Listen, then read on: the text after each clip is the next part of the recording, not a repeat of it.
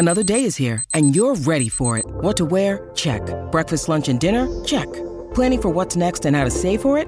That's where Bank of America can help. For your financial to-dos, Bank of America has experts ready to help get you closer to your goals.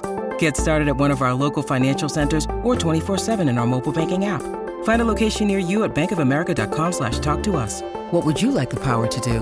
Mobile banking requires downloading the app and is only available for select devices. Message and data rates may apply. Bank of America N.A., member FDIC. We are born free, and we will die free. The time in between, though, that's complicated. In that time, governments, institutions, and our egos will limit our ability to find true freedom in this life. These are real stories of real people overcoming the odds, persevering in justice, and unlocking their potential. Welcome to Finding Freedom. Here's your host, John Odermatt. Welcome back to another episode of Finding Freedom right here on the Lions of Liberty podcast. Really excited to have you all here today, tuning in once again, another great episode. And today I'll introduce my guest in just a minute, but just a little high-level teaser, as I like to say. We're going to have a guy on who wrote a book called The Doorway to a Lifetime of Freedom. So has there ever been a guest more suited to be on this show than today's guest, Neal Brownell? I don't know. Maybe not. So I'm excited for you guys to get to meet Neal and to dig into what is in his book and what he is all about. A really interesting guy. You're going to love the interview.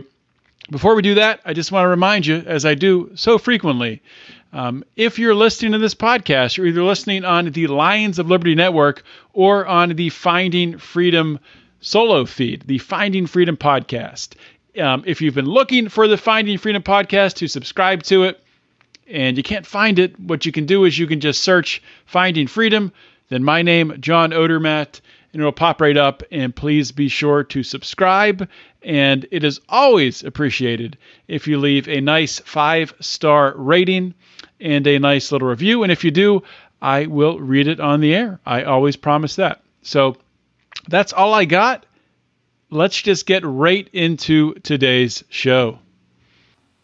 Okay, we are live with Neal Brownell. And Neal, he's also known as the Crazy Inventor. And you can be sure I'm going to ask him about that nickname and where it comes from.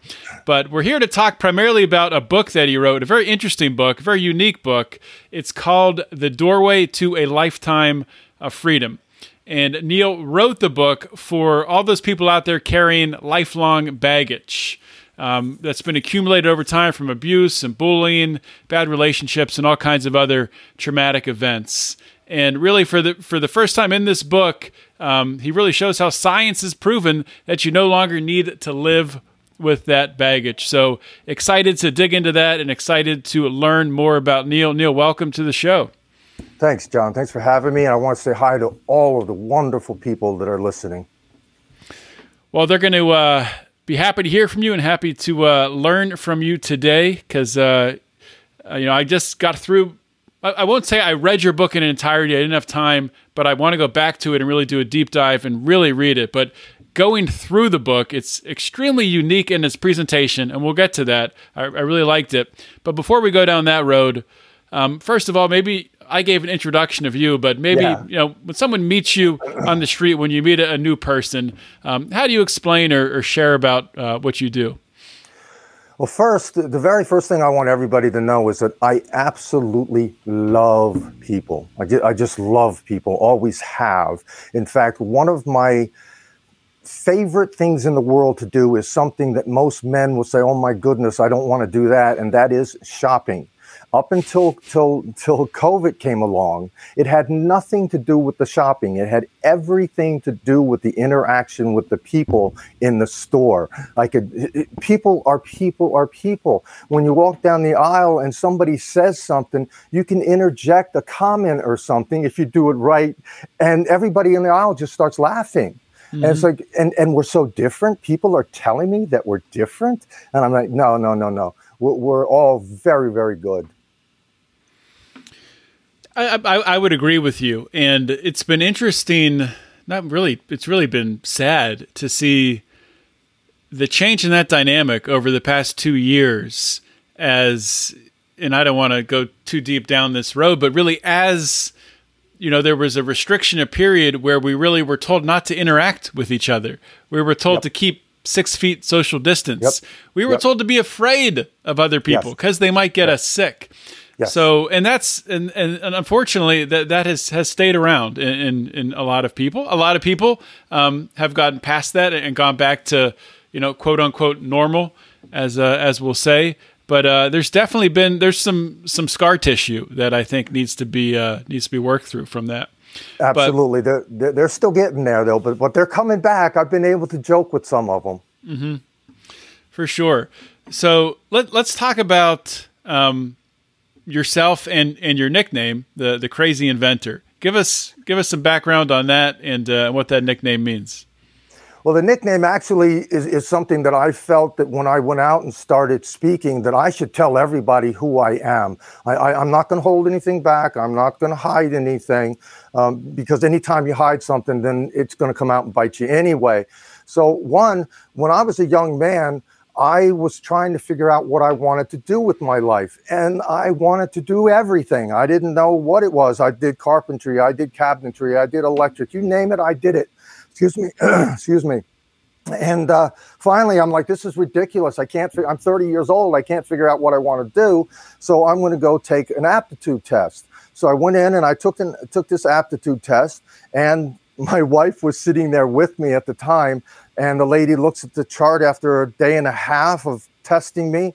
And she says, okay, it comes up that you're an inventor. And my wife literally started begging with her, saying, no, he's anything but an inventor. Please tell him anything. So that's where the inventor came from. And mental illness does run in my family, also with alcoholism. And I actually have been one of the lucky ones because I got manic depression and my brothers and sisters got manic depression and alcoholism. And so I happen to live in a time that there is medicine and things that you're talking about in my book that shows you how you can live a really, really good life, even though your life is a little different than somebody else's. And so I figured I might as well just tell everybody up front, I'm a crazy inventor. I like it. Why not? So let's talk about the book. This is not your first book, right? You've written one Correct. Before? Okay. Correct. What was the name of your prior book? So I've written Mental Power and some other things like that. Okay. So I guess before we get into the book, why writing? What pulled you towards writing? I am a very spiritual man. I am not a religious man, but I'm an extremely spiritual man. And I just get these feelings that I need to do something and don't even know why lots of times.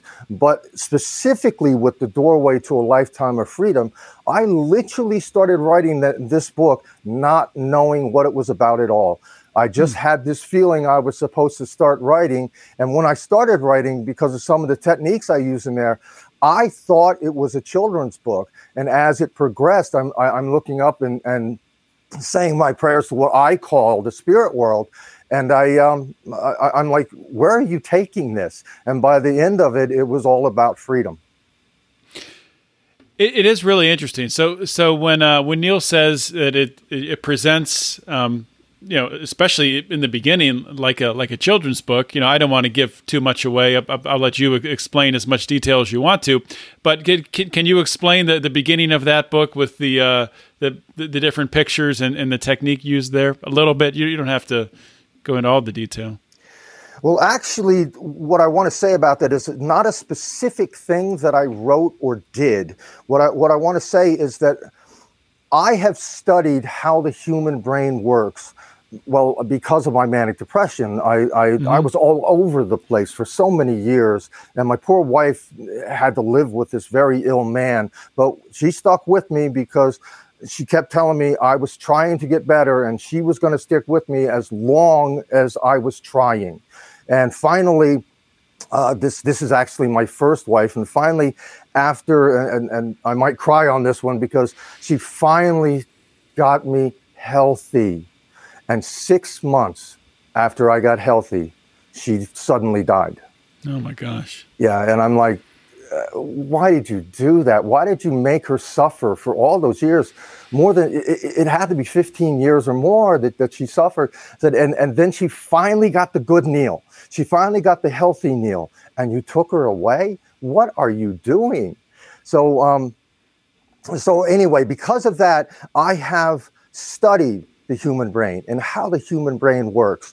And the fact is that once the human brain makes up its mind that this is the way it is almost impossible to get that person to move off of that location unless you go in from what I call the back door.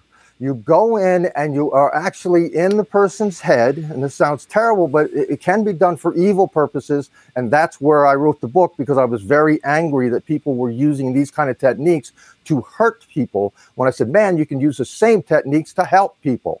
And so I went in, and the very first part is so simple, that it's so childlike, that the brain can't say, wow, that's not true. The brain just automatically goes, yeah, you're right. That is true. It's just common sense. And at that point, the person starts thinking, because my message is that people are good. People are really good. But it's also that people don't know that they're good. And I want to teach them how good they are.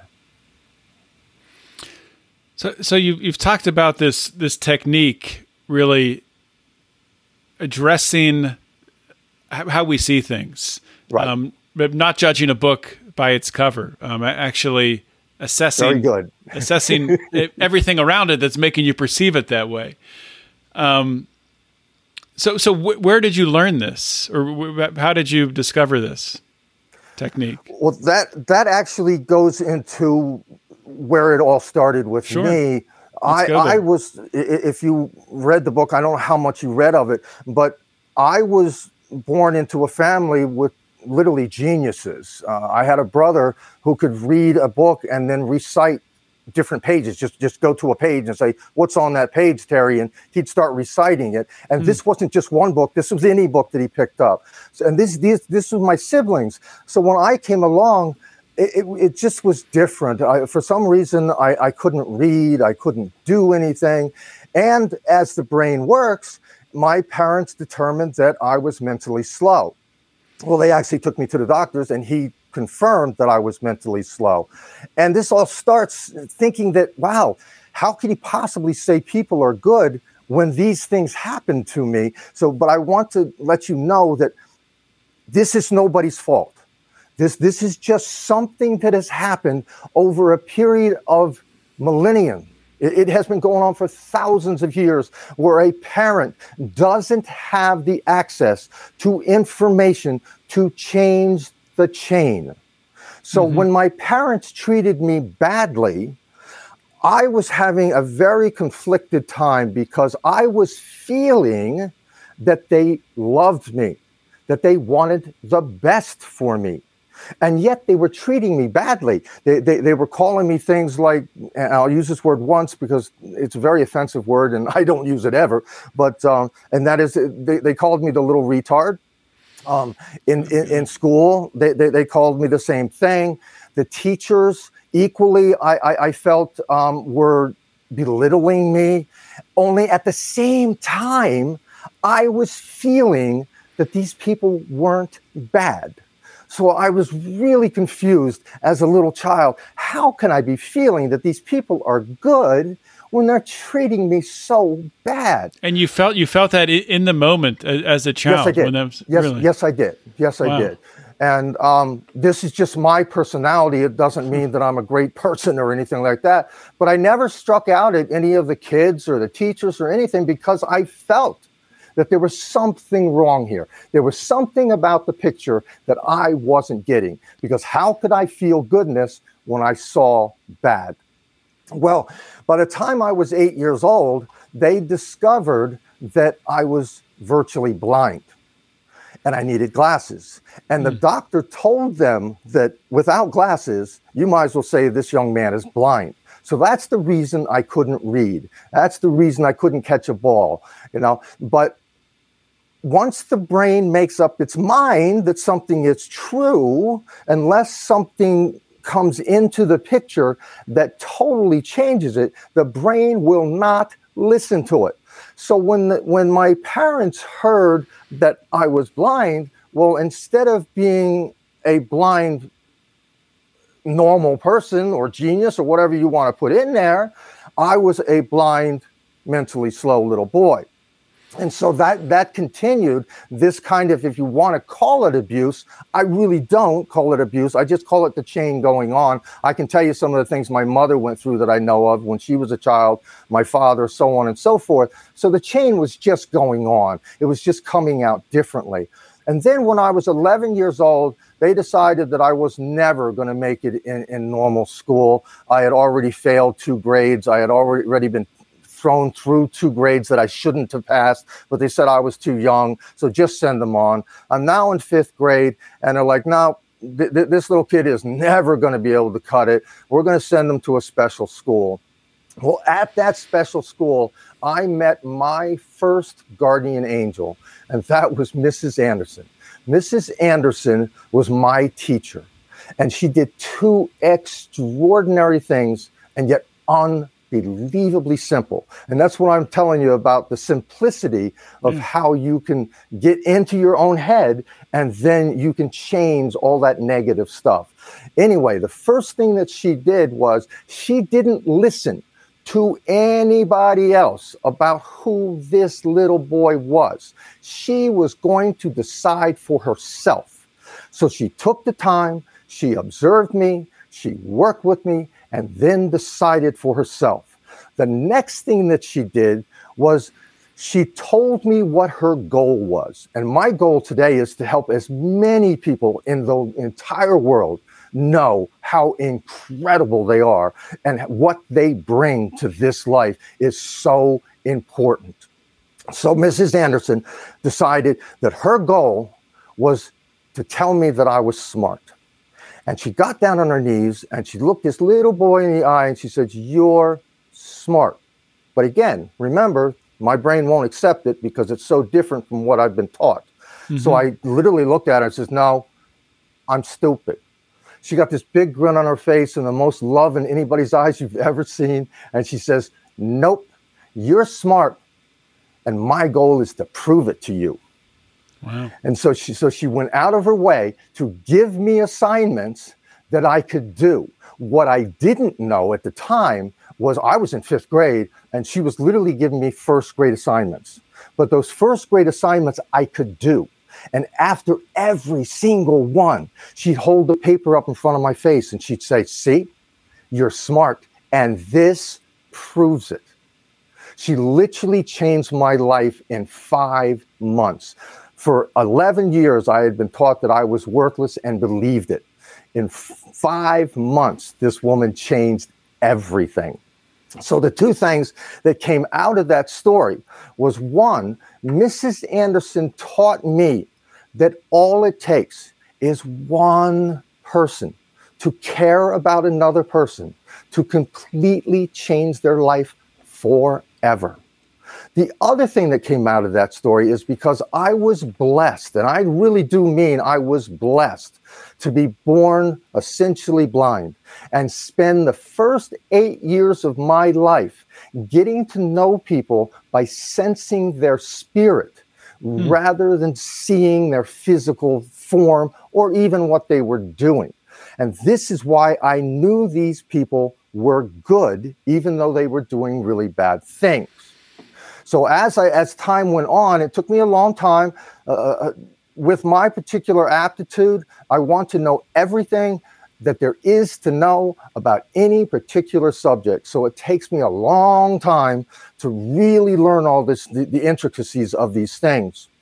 But after some time passed, what I realized was that the adults, my parents, the teachers, they were desperately trying to reach me. And they just couldn't find a way to do it. And so they were very, very frustrated. And their frustration came out in anger towards me because they actually loved me so much that they just wanted to help, and I can't help this little boy. And so it came out in that anger. And with the kids, well, kids are just confused. They don't know who they are. They want to go up with the toughest kid because they don't have to worry about anybody picking on them. And so when all the kids got together and they started picking on me, well, better him get picked on than me. So it wasn't that they were just after me necessarily. They were just taking a route that they felt was easier. So neither one of them, not the adults, not the kids, were ever evil in my mind. There's a lot of great points there. But the one you just stated there, really talking about the other kids, that is so true. And not just kids, it's adults, it's, from all ages. People are looking at life through their own eyes, and they're making decisions in their own best interests. That's not to say that there's not evil in the world and there's not bad people in the world who are manipulating people and trying to get one over on people. Of course that exists. But 100%, I agree with you that most people are good. And, maybe the circumstances, things that have occurred to them in the past or they're going through in the current moment are influencing the way that they are reacting. But it's just such a great lesson that you're teaching people here to really what you were talking about and these experiences that you had early in life. And I think it's so fascinating that when you're talking about growing up blind and being able to sense the goodness in people, even though you're hearing these hurtful things being said to you. So how did that impact you as you grew older? How did that impact you as you started to mature and decide what you wanted to do with your life? Well, I to be 100% honest with you, that's a very good question, and I really hadn't thought too much about it. But when I was a young man, I did come down with manic depression, and then I wound up being very, very angry about everything that had happened to me and didn't have any idea how to deal with it. Mm-hmm. And then I had children, and as you know, children change your life. I had a daughter, and she was wonderful. And then I had a son, and my wife always said that she wanted to have Neal Brownell's son. And after she got him, she's like, maybe it wasn't a good idea. But so my son went to preschool, and this is horrible. He went to preschool, and he was like 3 years old, and he came home with a picture of the family. And he goes, there's mama, and there's sister, and there's me, and there's daddy with his punching hands because he's always mad. I said, oh my God, this little 3-year-old sees me angry because I've got to do something about that. I have to. So I started getting a hold of therapists. I started getting a hold of psychiatrists. I said, I've got to change this. And the beautiful part of the story is when they're that young, they don't remember things. And so about 2 years later, he is now 5 years old. And he brings home a picture of the family, and he says, here's my family. He says, there's mama, and there's sister, and there's me, and there's daddy with a big smile on his face because he's always laughing. And I said, oh man, I did it. So to answer your question, at the beginning, it was really, really hard to get past and to understand that you could get past all of that negative stuff, because I knew that the people around me were good, but because of the way I was taught, I really didn't know I was good. And so it took me a while before I learned that. This might seem like a question that's not related, but I'll explain how it is related. So the question is, do you watch the news, and do you suggest people watch the news? And the reason I'm asking that is because the news is so negative, and it's really a a propaganda machine from any side, all side, whatever side you're looking at. You're getting negativity into your life. So just curious to get your input on that. Well, it's very interesting because, like I said, I'm a very spiritual person, and about 20 years ago, the spirit world put me in a position to where I was almost broke, and so I decided I was going to get rid of television. I was going to get rid of everything, and at the time, I thought it was a bad thing, and so I did watch the news from time to time. I listened more to the radio, but as time went on, my radios were terrible, and I told my wife, my lady Linda here, I said, well, our next radio is going to be better because I want to be able to listen to this stuff. And the spirit world decided that the next radio was going to be worse. And then the next radio, we live in the mountains, and so there's not much you can get here anyway.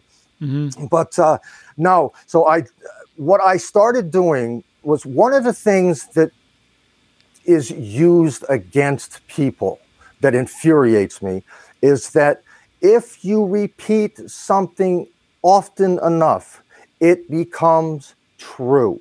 The brain, for some reason, there's things that I have heard over and over on the news that I know for a fact is not true. And yet I find myself once in a while starting to think it. And I'm like, yo, get out of my head.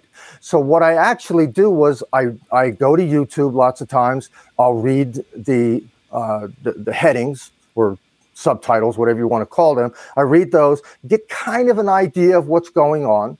Our system here in the United States was set up so they had to move very, very slow. So we shouldn't have to watch every day to begin with. And if you turn on, I turned on the news maybe a month ago. I turned it on again last night. Almost nothing had really changed. They were still talking about the same garbage. And It's like, okay, so all I need to know is the basics. So that's what I would say to people. Just watch the basics. So with that in mind, with moderating the garbage that comes in through the news or whatever else that's out there, what types of things do you do to surround yourself with positive thoughts and positive people? How that's good. What do I do to surround myself with positive people? I live in the mountains, and there's not a whole lot of people around to begin with. And the friends that I have are literally friends that would die for me. And those kind of people just don't come along very often. Mm-hmm. In fact, a number of years ago, I lived about 2 hours from here, and I had a knit group that was just really tight. We loved each other and we helped each other. And then one day, one of them said, well, I'm being transferred. So they moved. Another one moved. Another one moved. Then my wife died. And it's like, so when you have such a small knit group of people, it can be a disadvantage too. But I just have some great people around me that cheer me on. So to go back to the book, what you said when you started writing the book, you just kind of started writing. You had a spiritual experience, and in the early stages, you thought it might be a children's book, and then it evolved into what it is, really a way for people to self-actualize and find their own freedom. So when you talk about the book to people and they say, why should I read this book? Or what's it gonna teach me? What would you tell them? Well, first I tell them that I had preliminary readers that I just asked if you would read my book and give me some feedback. And they were from all walks of life. They were from all ages, from very young up to 90 years old. And then I went back and I started to speak with them and ask them different things about whether they like the book and and so on and so forth. Well, there was a couple of stories that I was just absolutely dumbfounded when they came to me. One of them was a businesswoman who has everything. She's got the cars, the house, she takes the trips to Europe. She does everything. And so we asked her, and she's in her 60s. And when we went into her office and sat down with her at her desk, she got the book out and she put it in front of herself. She had tears running down her face. And she said, for the first time in my life, I know I do have value. Wow. And I'm like, I didn't even know what to say. You know, when you touch somebody that deeply, what do you say? And so she took the book and asked her husband to read it. And so her husband read it. And that's one of the things that's been going on with the book that's really awesome, is that when people get a hold of the book, it tends to go to 2 and 3 and 4 hands. They come back and buy more and give it out to friends. The other one that actually, well, there's a few other ones, is that one, when Linda and I first started to sell the book, we went out to a book show, and somebody walks up to us and said, hey, you know, I belong to this organization.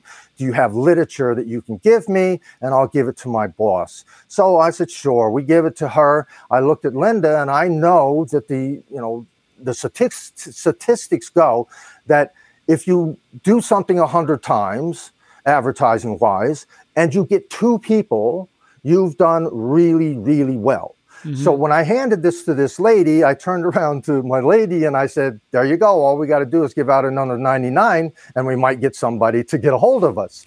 So the very next day in the afternoon, the phone rang and it was this lady's boss. And he said, will you come teach this? Wow. Yeah, I said, oh my goodness, it never even occurred to me. And the other is it never occurred to you to teach it, or no, it never occurred to me to teach it. And the other, and so we've taught a number of classes now. And the other one that just floors me every time, and it's happened several times, is that when we do teach a class to young people, at the end of the class, I have had kids walk up to me and whisper in my ear and say, I am the bully. And after seeing your class, wow, I know I need to look deeper. You know, and bullying has changed with how kids act from, you know, I'm almost 40 years old, from when I was a kid to today's world, where I think bullying's easier than ever with social media, and it's easier to be a bully. And it's that sort of group think that you talked about earlier with the kids, where, you know, maybe they're not the one leading the pack, but it's easier for them to align with that bully than it is to stand up. That's amazing. Yeah, I've just floored, and I love it. Oh my God, Linda and I, when we teach a class, we're on cloud 9 for about 3 days. So when you teach a class, I'm just curious on the setup. Are you going into schools, or are these online? Well, I guess they're not online, virtual, because people came up to you. So they're in-person classes? Yes.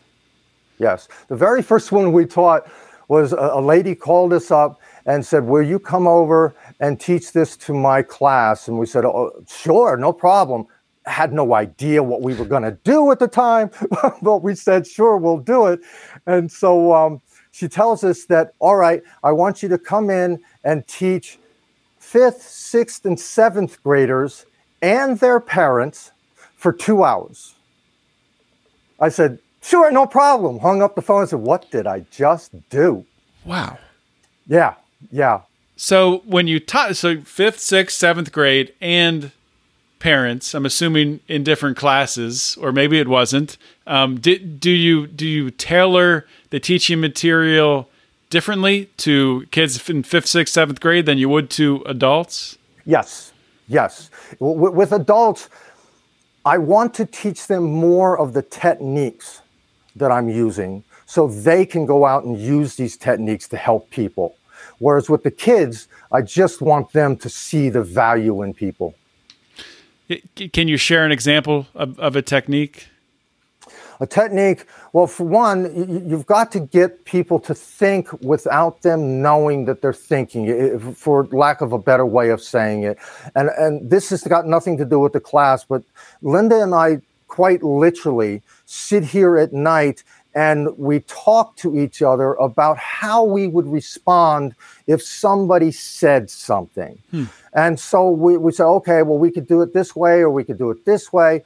And I never knew how valuable this was going to be until Linda and I went to a party where we knew no one. We did not even know the host. Wow. Because Linda and I have a part-time house cleaning business, and this woman got a hold of us and asked if we would come in, clean the house because they had forgotten to get it clean and the party's tomorrow. So will you come to the party? And we're like, sure, no problem. We'll have fun. So when we showed up, they were all on the opposite side of the political spectrum. And so my lady asked me, she says, well, what are you going to do? You don't know anybody here. I said, well, the first thing I'm going to do is I'm going to go over and get a beer. And so I went over and I got a beer, and I'm 6'4", and most people are shorter than me. So I can kind of look down into people's conversations. And there was 4 people there, and they were just beside themselves, screaming and yelling about some of the things that were going on in the news. Mm-hmm. And I just, took a sip of my beer, and I looked at them and I said, is that true? And the 4 people just stopped instantaneously and looked at me. Well, for one, automatically I'm in their head. They're automatically wondering what is going on, right? And I put up my hands because you could see they were starting to get a little angry. I put up my hands and said, no. I do not mean to be confrontational. I said, I am an inventor. I can invent nothing unless I can verify the facts. What I'm asking you is, what you just said, is it true? And if it is, where can I go to verify it? And 2 of the people actually walked away, and 2 of them stayed. And to make a long story short, by the end of the night, those 2 people hung out with Linda and I and just had fun the entire night, laughing and joking.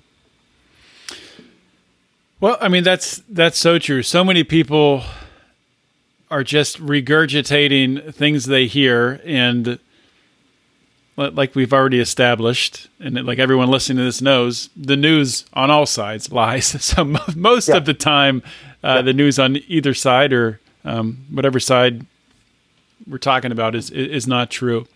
So another question for you that I've started to ask my guests recently: is there anything that I haven't asked you about during this interview, either about the book or about your yourself personally, your personal story, that I should have asked you and that you'd like my audience to know about?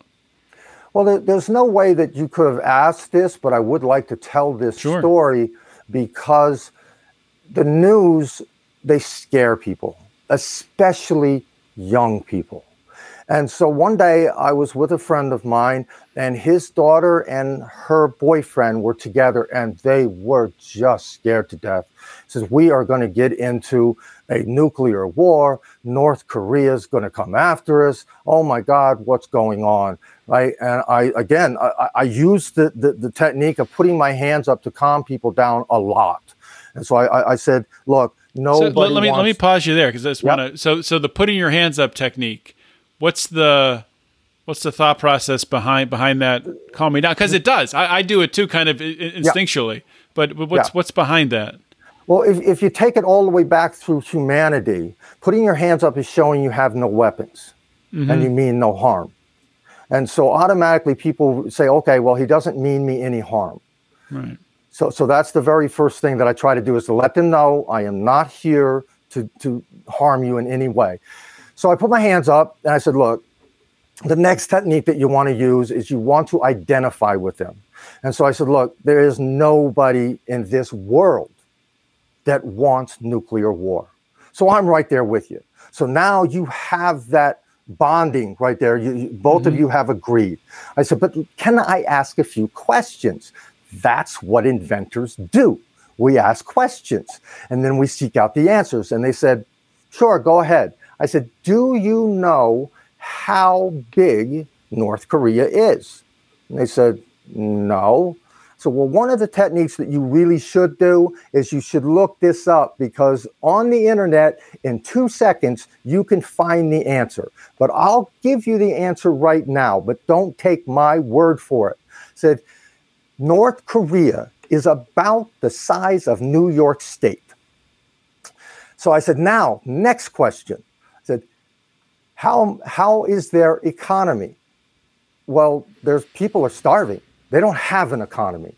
Unfortunately, our brothers and sisters in Korea are under a regime that they're literally starving to death. Right.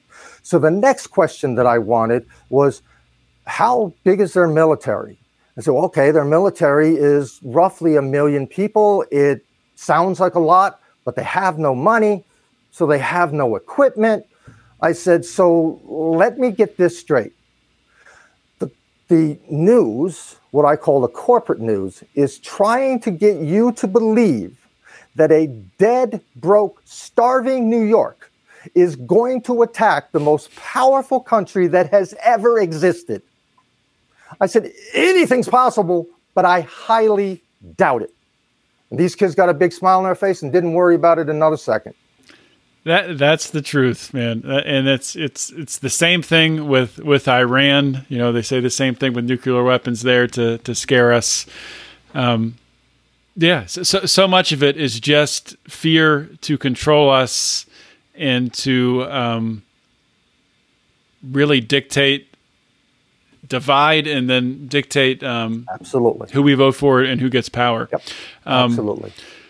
So Neal, before I let you go, could you let people know, first of all, where to get the book, where to follow you on social media or your website, or just how people can get in contact with you? Well, you can get the book at Amazon, both in softcover, hardcover, and in Kindle.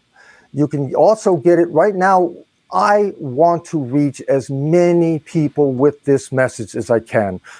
My life has been really good to me. I do not have a lot of money, but because I'm an inventor, I knew that more than likely I was going to have long stretches of time when I didn't make much money. So what I did was I went out and I just tried to buy everything outright. I bought a trailer and 4 acres in the Catskills here. And so I really don't need a lot of money. So I really want this book in everybody's hands. So if you go to thedoorwaybook.com, we are giving it away for just shipping and handling for $9.95. And we have a whole bunch of other things in there teaching you how you can get past all of this negative stuff that has been put in front of you. And I'm begging you, please, let me be your Mrs. Anderson. Well, that's awesome. And an awesome story, Neal. Thank you for sharing it with us. Thank you for coming on the show and sharing about your book, which I agree with you can make a huge impact. Neal Brownell, thank you for coming on Finding Freedom. Thank you, John. And thanks for everybody that's listening. And I apologize for that camera. I'm doing better, though. I got the sound in. Yeah. It's all coming together. We're getting there. Thank you so much. All right. Thank you for listening to another awesome episode of Finding Freedom. I mean, what a message from Neal Brownell. To be able to take his personal story and the suffering, really, and the pain and the bullying that he experienced at a young age, and to turn that into such a positive where he's using that to help other people to see the good in people, in situations, and to remove the negativity and the obstructions that sometimes make it hard to see what someone is really all about. So I want you all to please check out his book, The Doorway to a Lifetime of Freedom. If you have not subscribed to the Lions of Liberty podcast or the Finding Freedom podcast, please do that. And if you're not a patron of Lions of Liberty, if you're not one of our supporters, if you're not a Lions Pride member, why not? Why aren't you doing it? You could have listened to this interview, watched it live. You can get access to our bonus content, to our famous news links that are curated 5 days a week, and sent out to our supporters at the $15 and up level. You could get merchandise. You could get access to producing shows, all kinds of stuff. You can do that by joining at patreon.com/Lions of Liberty or at lionsofliberty.locals.com. Stop waiting. Get in, join this community. We want you on board with us here at Lions of Liberty. With that being said, guys, hopefully everyone has been enjoying the heat that we've been experiencing for the past couple months. It's called summer. Seems to be people are forgetting that summer is hot. It's normally hot. So enjoy it. Get to a pool. Hopefully people are getting some rain. We're getting some rain here in the Pittsburgh area. Really helping the garden. I'll tell you what, the garden's looking nice. But I'll be spending my weekend outside. I'll be cutting the grass. I'll be doing some things around the house. And looking forward to enjoying one of the last weekends of summer here in southwestern PA. Hope you do the same where you are. And you always remember to keep your head up and the fires of liberty burning.